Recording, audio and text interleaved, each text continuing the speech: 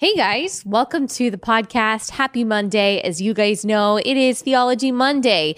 Now, when I say theology, it sounds like we're talking about these kind of complicated issues every week, but of course we're not. A lot of times we're refuting some kind of pseudo-Christian lie that we've heard in the mainstream and going to God's word and seeing what it actually says. Sometimes we are talking about more complex subjects. Sometimes we're talking about more practical subjects like biblical suffering, but in everything, we always go back to the word of God as our supreme authority.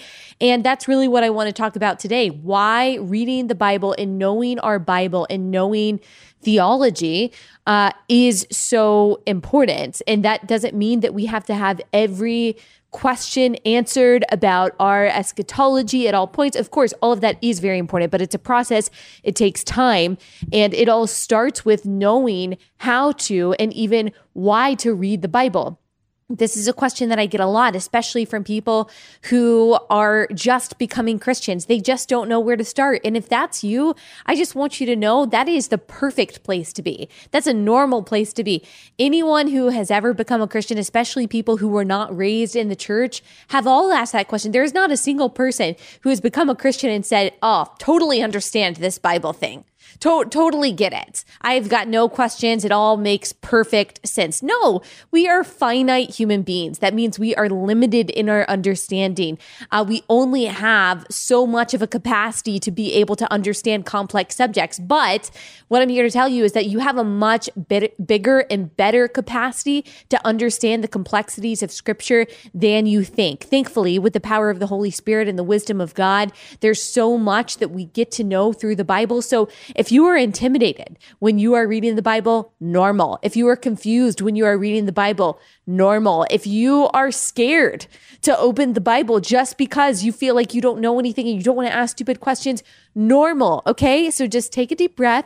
Understand that when you're listening to people who you're like, "Oh my gosh, I'm never going to know as much as this person that I see on Instagram or my friend or my pastor," you don't need to worry about that. You don't need to worry about that. What you need to worry about is reading the Word of God as much and as well and as accurately as a human being possibly can. And that is that's what we're going to talk about today. We're going to talk about some very basic things. We're also going to talk about a little bit more intricate or complicated things, depending on how familiar you are with church and with kind of the Christian sphere. But I do think for anyone, no matter where you are in your walk, I think that this will be a very important episode. Even if you have been walking with God a lot longer than I have, you know the Bible a lot better than I do. I'm sure there are plenty of you out there that is true of. I still think that this will be an edifying episode for everyone, especially if you have friends who are just now learning the Bible for themselves. It's a very exciting time, by the way, if you are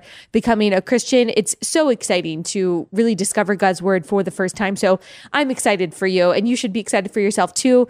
And you should not feel at all bogged down or weighed down by this task that you have before you of reading the Bible.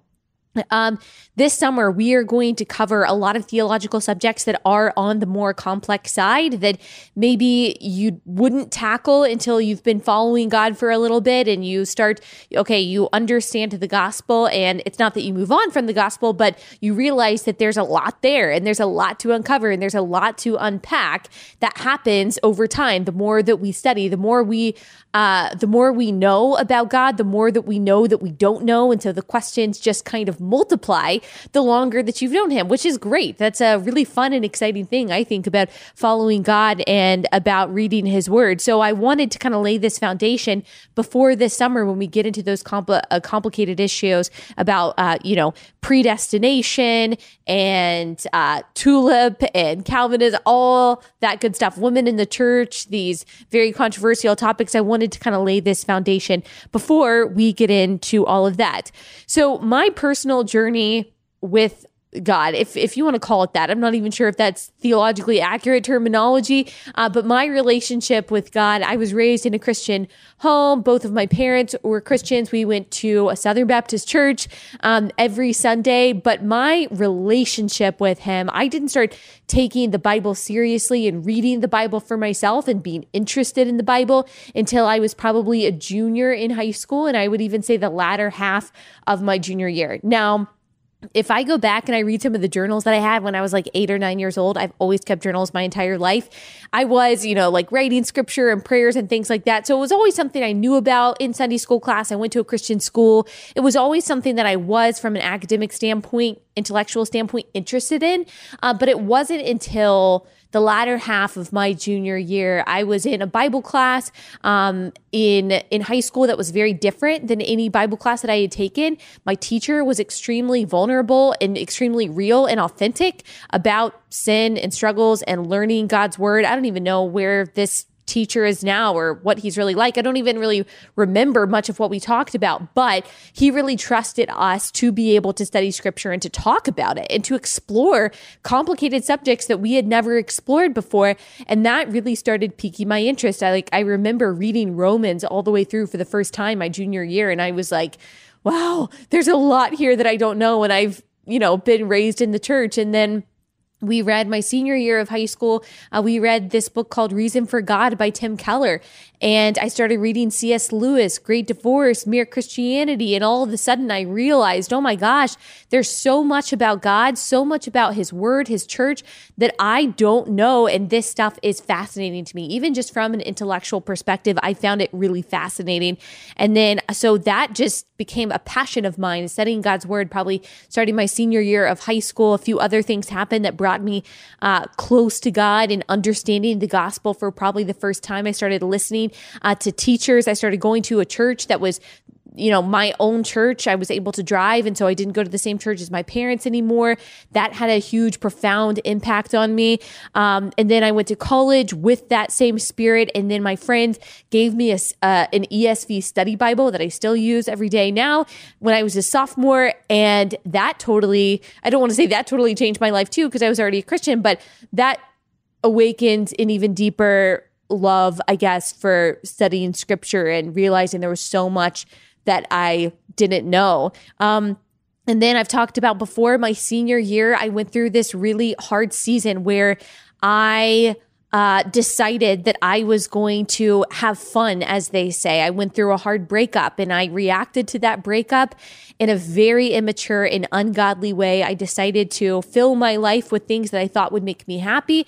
Really, what I was seeking during this point in college was wanting to be wanted. I felt rejected. And so a way to feel wanted and to feel whole when I was 21, 22 years old was drinking, was hooking up, was going out, was getting attention from friends, things that a lot of people do all 4 years of college and even high school. I had a lot of encouragement from people around me that this is what I was supposed to do. And that's not to blame them at all. That it was totally my responsibility, but it was fun. I was getting attention, affirmation. It was awesome, but really I was miserable. I was also struggling with an eating disorder. And I just remember, this all ties back to what we're talking about. I just remember during this time, and mind you, I had been chaplain in my sorority. I was genuinely passionate about the word of God. And then I just decided after this breakup, no. I want to numb the pain how I want to numb the pain. I'm going to live it up this last semester. And I remember trying to pretend like I was following God at the same time. Like I remember trying to read the Bible. I remember trying to keep up with what, we call in Christianese our quiet times. I remember trying to do that and not being able to. I remember trying to open my Bible, trying to journal, and I just couldn't. It made me feel physically sick because I knew what I was doing was wrong and it was totally incongruent with the life that God had called me to. I felt convicted of my sin, but instead of turning towards that conviction and repenting, I just pushed it down and I closed my Bible and I said, you know what? I'm not gonna do this anymore. This hurts too much. It hurts too much to pray. It hurts too much to read the Bible. I'm just gonna do what I want to do. I'm gonna numb my pain with alcohol, with guys, with over exercise, with not eating enough. And I'm going to keep up this image that I think is going to make me happy and whole. That didn't work.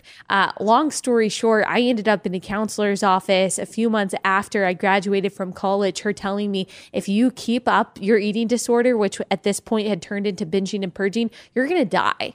And I didn't know how to. I think that probably was the thing that woke me up. And then I started reading God's word again.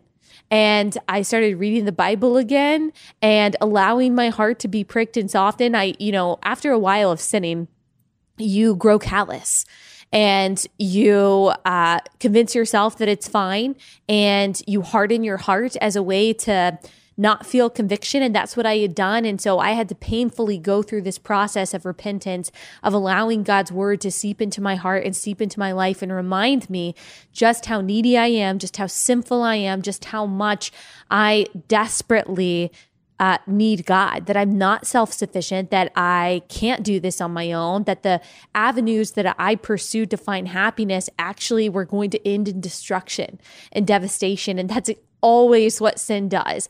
That is the game that Satan has been playing since the very beginning in the garden, when he said to Eve, "Did God really say? Did God really say?" And he showed her the fruit, and the fruit looked good. And instead of telling her the consequences of this, he said, no, don't worry about it. God's just worried that you're going to be more like him, and you'll know the difference between good and evil. And that's what you want. Well, that sounded enticing to Eve. And just like Satan does in all of our temptations today, he doesn't talk about consequences. He talks about how good it's going to feel in the moment. And Eve gave into that. I gave into that. And the consequences are always so much worse than the fleeting pleasure that you get from sin. And I learned that the hard way. I racked up a lot of regrets in that probably 8-month period of rebellion that I have, that I wish that I could take back, all because I decided to walk away from the word of God. And because I wouldn't allow conviction, I pushed it down and I became callous and I followed my own way. So if there is one reason, and we'll get to all the reasons, but if there is one reason to stay in God's word, it is to remain convicted of your sin, to remain in obedience to God, and to avoid the pain and devastation that inevitably comes along with following your sin and your flesh and your desires. I can tell you from experience, it is not worth it. So listen to me when I say that. You might not know that about me. People who have been listening to this podcast from the very, very beginning have heard me give the story before. I have not always, in every stage of my life, been this on fire for Christ, reading the Bible every day girl. No, I went through a period where I rebelled, and I am thankful for the grace of God and the wisdom that he gives us in his word. So that is why this subject is so important to me, because I want something different for you. And if you've already been there, like I have, know that there's grace for you, and know that there is forgiveness for you, and there is wisdom for you, and there is goodness for you found in the word of God. So let's talk about the reasons why we need to study scripture, in addition to the reasons that I just gave you.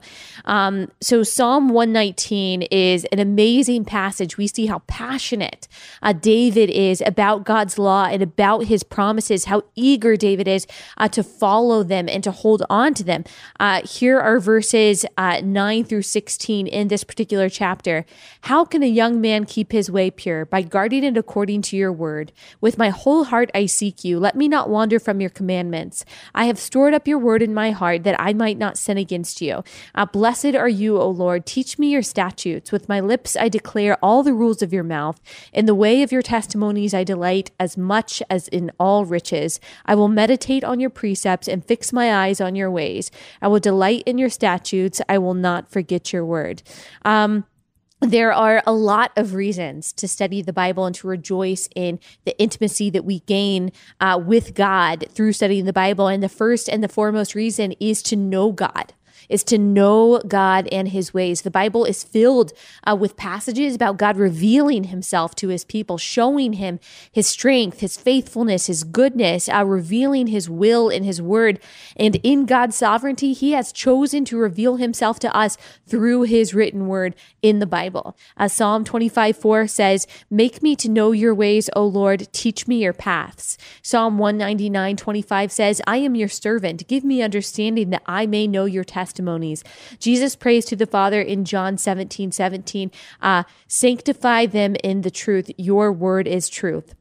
So those who are in Christ gain intimacy with the God of the universe by understanding him, that the truth that he gives us in scripture. It is a privilege for us to get to know the God of the universe through his word and the word that he purposely left for us.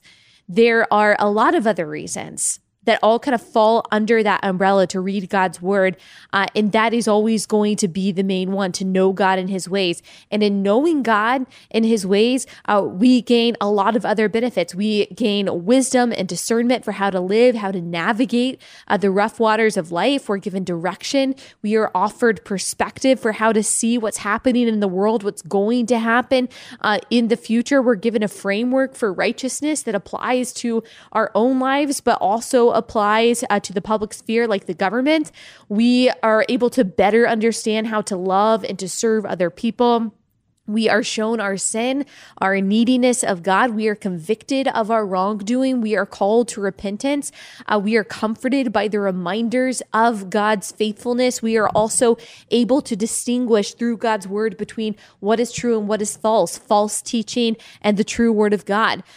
Reading the Bible as it draws us closer to God and gives us wisdom also sanctifies us, as that passage says that we read in John 17, meaning that as we conform to God's will, we become more like Christ, more like who God has called us to be.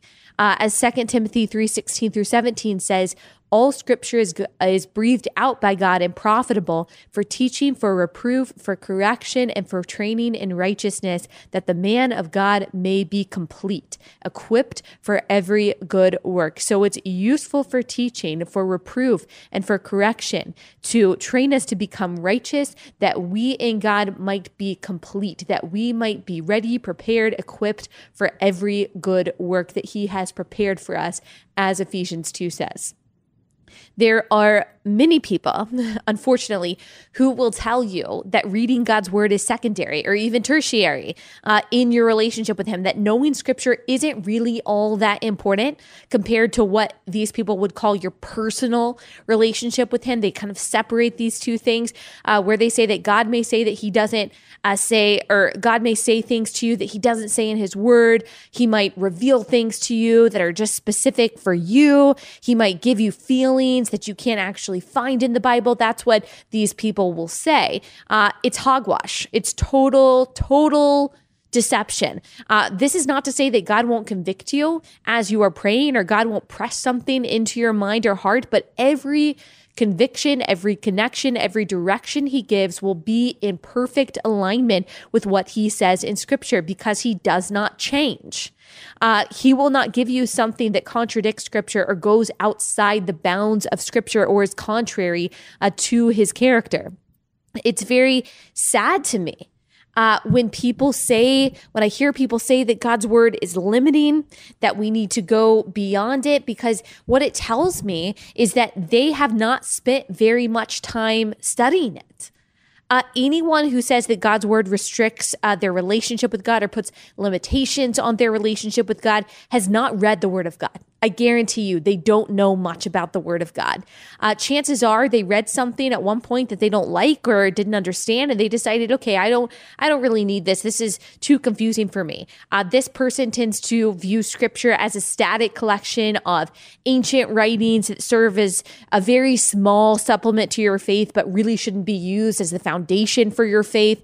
But that is not a correct way to look at scripture. As that verse in 2 Timothy that we read says that God's word is breathed out by him. And God, as we've said, does not change. Therefore, his word does not change. It is applicable today, right now. It is static in the sense that it doesn't change depending on our mood or on our culture or a trend, but it's also dynamic in the sense that it is not stuck in the past, but is ever applicable to the right now. Now, you may say, well, Allie, what about all the people who can't read the Bible, or who maybe don't have a Bible with them, but they are Christians? Can they not have a relationship with God?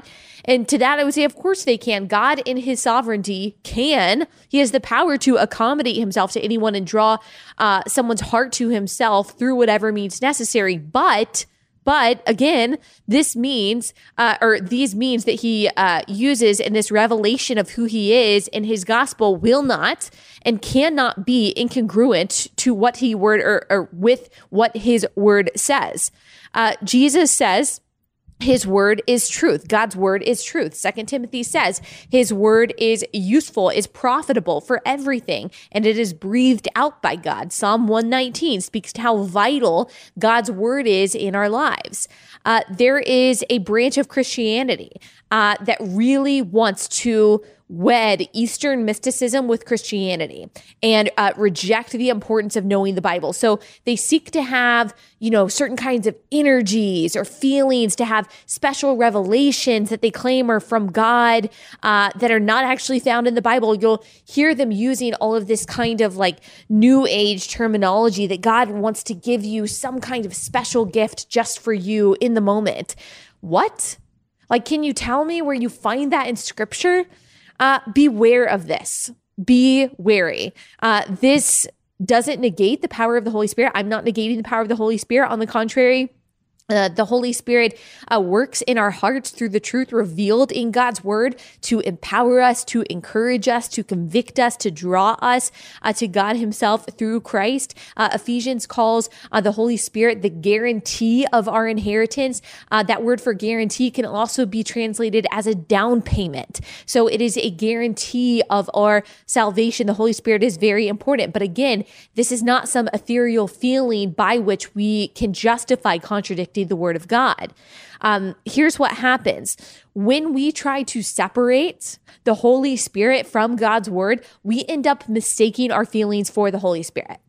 So let me repeat that. When we try to separate the Holy Spirit from God's word, we end up mistaking our feelings for the Holy Spirit. So we begin following our personal convictions, and we say that we are following God. I remember a conversation that I had with a friend in college, and this was before my own rebellious period where I basically did the same thing. But I remember her telling me that she didn't feel bad for dating this guy who wasn't a Christian because she didn't feel convicted about it. So that must mean, of course, she thought that the Holy Spirit is telling her that this is okay. Like I said, I've done this too. That's what happens when we think that the Holy Spirit is separate from or different than who God has revealed himself to be in his word, and that the Holy Spirit must just have different desires than what God has outlined in his word. And that, my friends, leads us to sin. We follow our hearts, which the Bible tells us are desperately wicked. They are not worth following. That's what happens. So that's what happens when we try to say that the Spirit or our feelings are more important or lead us rather than what Scripture says. So the Word of God is crucial. I've said it before and I will say it again. It is impossible to know God intimately without knowing God accurately. It is impossible to know God intimately without knowing God accurately. Now, this does not mean that we know everything about him at all times. That's impossible for us. This doesn't mean that we can't have any confusion or have any misunderstandings. We do, because we're finite. But if we follow a God whose character is reflective of our own imagination rather than reflective of who he says he is in Scripture, then we do not follow God at all. We follow ourselves, and we justify this self-worship with a form of pseudo-Christianity that does not equal salvation. So reading, studying, and knowing our Bibles so that we can know God and who he truly is vital. Now, there are many right ways to read the Bible, and there are many wrong ways to read the Bible. And within the right ways to read it, there are different approaches that are taken based on preference. So not everyone has to read the Bible the exact same way for it to be correct, as long as how you are reading the Bible falls under the umbrella of the correct approach, and there is a correct approach. So some of you might say, no, Allie, you're being legalistic. There is no wrong way to read the Bible. Who are you to tell me how to read the Bible? Well, if you want to know how bad theology happens, how people become completely lost and confused with their own brand of Christianity that doesn't even reflect the gospel revealed to us in Scripture, it is this: a poor reading of the text, a poor reading of the Bible. So here are just a few of the ways that people read the Bible incorrectly. Number one, this is probably the biggest one. They decontextualize the verses. taking a verse out of context in order to apply it to a situation or an idea in a way that suits what you want this verse to mean. So a few great examples of this that most of us have probably heard if we grew up in the church. You've heard Philippians 4:13, I can do all things through Christ who strengthens me. Psalm 37:4, delight yourself in the Lord and he will give you the desires of your heart. Jeremiah 29:11, for I know the plans I have for you, declares the Lord, plans to prosper you and not to harm you, plans to give you hope in a future. Matthew 7:1, judge not lest you be judged. These are all awesome verses. I'm not at all hating on these verses. They're awesome verses, but so often they're taken out of context to mean something that they don't mean. And the list really goes on and on of verses that people will extract from the surrounding verses and say, this verse means what I want it to mean in this situation. And typically, the reason people do this, and we've all done this at some point in our lives, but the reason people decontextualize verses is to make them feel better, to stroke their own ego, to justify a decision they've made, or to win an argument. Rather than asking the question, what does this mean? So many people find themselves asking, what does this verse mean to me? Well, that's not how the word of God works. Scripture means something, not something to you or to me. It means something. Now, how we apply and take comfort in what a Bible verse means might vary depending on our circumstances, but we do not change the meaning of the text to fit into what we want. And we will get into how to discern the meaning of the text in just a minute. So another way that people read the Bible incorrectly goes along with the first, and that is to insert themselves into the text where they do not belong. This again goes back to the question that people erroneously often ask themselves when they're reading the Bible, and that is, what does this passage mean to me? They ask, how can I insert myself into this story? And again, this is typically about ego, about getting something from God that they want, about justifying an idea or a decision that they've made. So you see this a lot in a story like David and Goliath, that I'm going to smite this giant before me just like David did. Well, no, you're not necessarily, because you're not David in this story. It might not work out like that. The better way to look at this passage is to ask ourselves, what does this mean? And what does this say about the holy God of the universe? If you constantly insert yourself into the Bible and into the stories of biblical characters as a way of determining how your life is going to work out, you are going to end up severely disappointed. And you are going to find yourself questioning the faithfulness of God. Well, the problem is not with God. It is with you.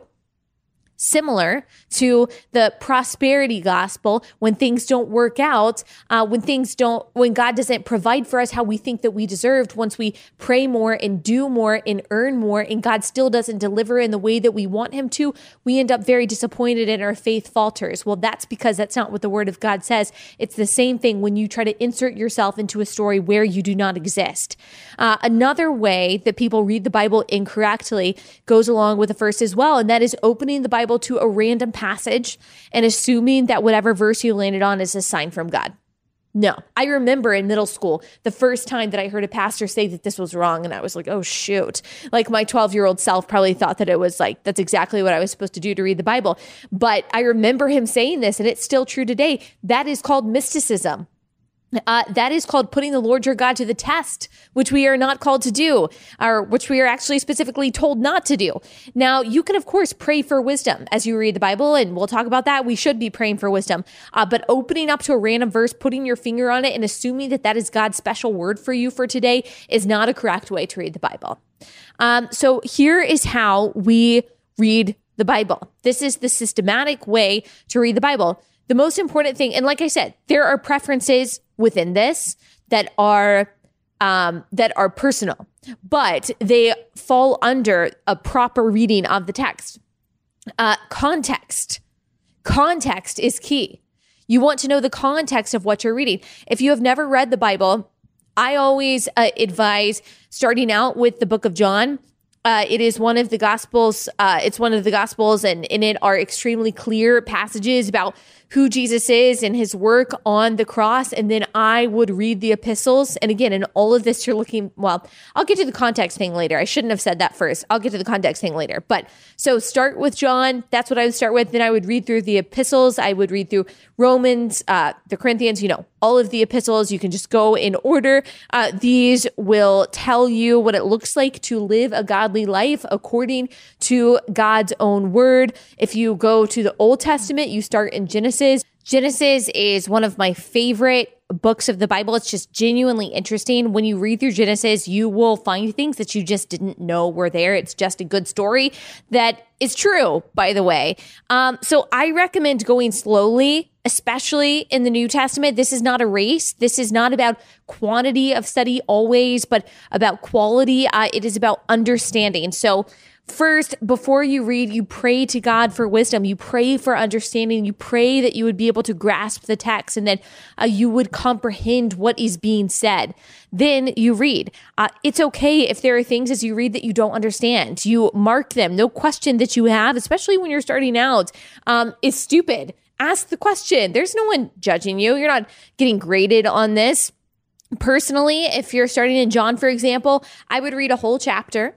Just read the whole chapter through. You don't have to worry about if there are things that trip you up. Read the whole chapter, then go back and take 1 to 3 verses and really study them. That's what I do because I like studying in small chunks better than in large chunks because I just get distracted. It gets too overwhelming and then you just get frustrated. So take a really small chunk, even if it's just 1 verse, but you can take, 3 verses, however much you can handle and really study what they mean. So of those few verses, the questions to ask yourself, and of course, if you're staying in one book for a long period of time, you don't have to ask these particular questions every time, but here are questions to ask yourself as you're starting out. Who is writing this? When is it being written? To whom is it being written? And why is it being written? So it's also important to ask, is a literary device being used? Is this a metaphor? Is this a particular reference that I don't understand because it's a cultural reference?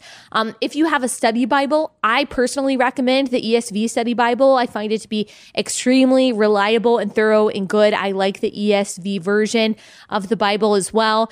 So I would purchase, if you don't have an ESV study Bible, I would highly recommend it. It is going to contain these answers for you of who is writing this, why are they writing this, what's the context, the historical context, the cultural context at the beginning of every book. It's going to answer those historical questions for you. So you don't have to go to the library and figure that out or even Google it. It's going to give you that context, which is really important. And then you're going to ask, okay, what does this verse say? Something that I like to do, and this is where the preference comes in. I like to write out the verse or write out the verses and pick out the words that are most significant or words that I'm not really sure what they mean. And then I pick however many words, 5 of the main words that are in this. And then next to them, I write synonyms that I know are synonyms to this word. Now, this is not me saying this is my inerrant interpretation of the Bible, but for me, a finite individual who is trying to understand scripture, it helps me if I can say, okay, this also means this. Okay, now this is starting to make sense to me. I see what he is saying. It also helps if you have an original Greek and Hebrew Bible. I do. It has references in the back of the Bible that'll tell you the original Greek for particular words. And so you can really see what the original word was and what the definition of that word is and what the original translation is. If you want to do that, obviously that's not always, some people would say that that's necessary every time. I'm not sure that it's necessary every time as long as you are not just using your subjective interpretation. So you'll ask, what does it say? And then you'll ask, what does this mean? Or what does this reveal about the character of God? And then there is an application part of this. Does this say something about sin? Does this say something about something I need to be doing? Do I have something to repent from? Do I have something to start doing, to change, to stop doing? How do I use this to be more obedient to God? So how do I understand God more? How do I apply this to my life so I am more obedient to God? And what does this say about God? And also, what does this say about God in reference to me? And that is not placing yourself in the center of the text, but that is applying the truth of God's word to your life and to your heart.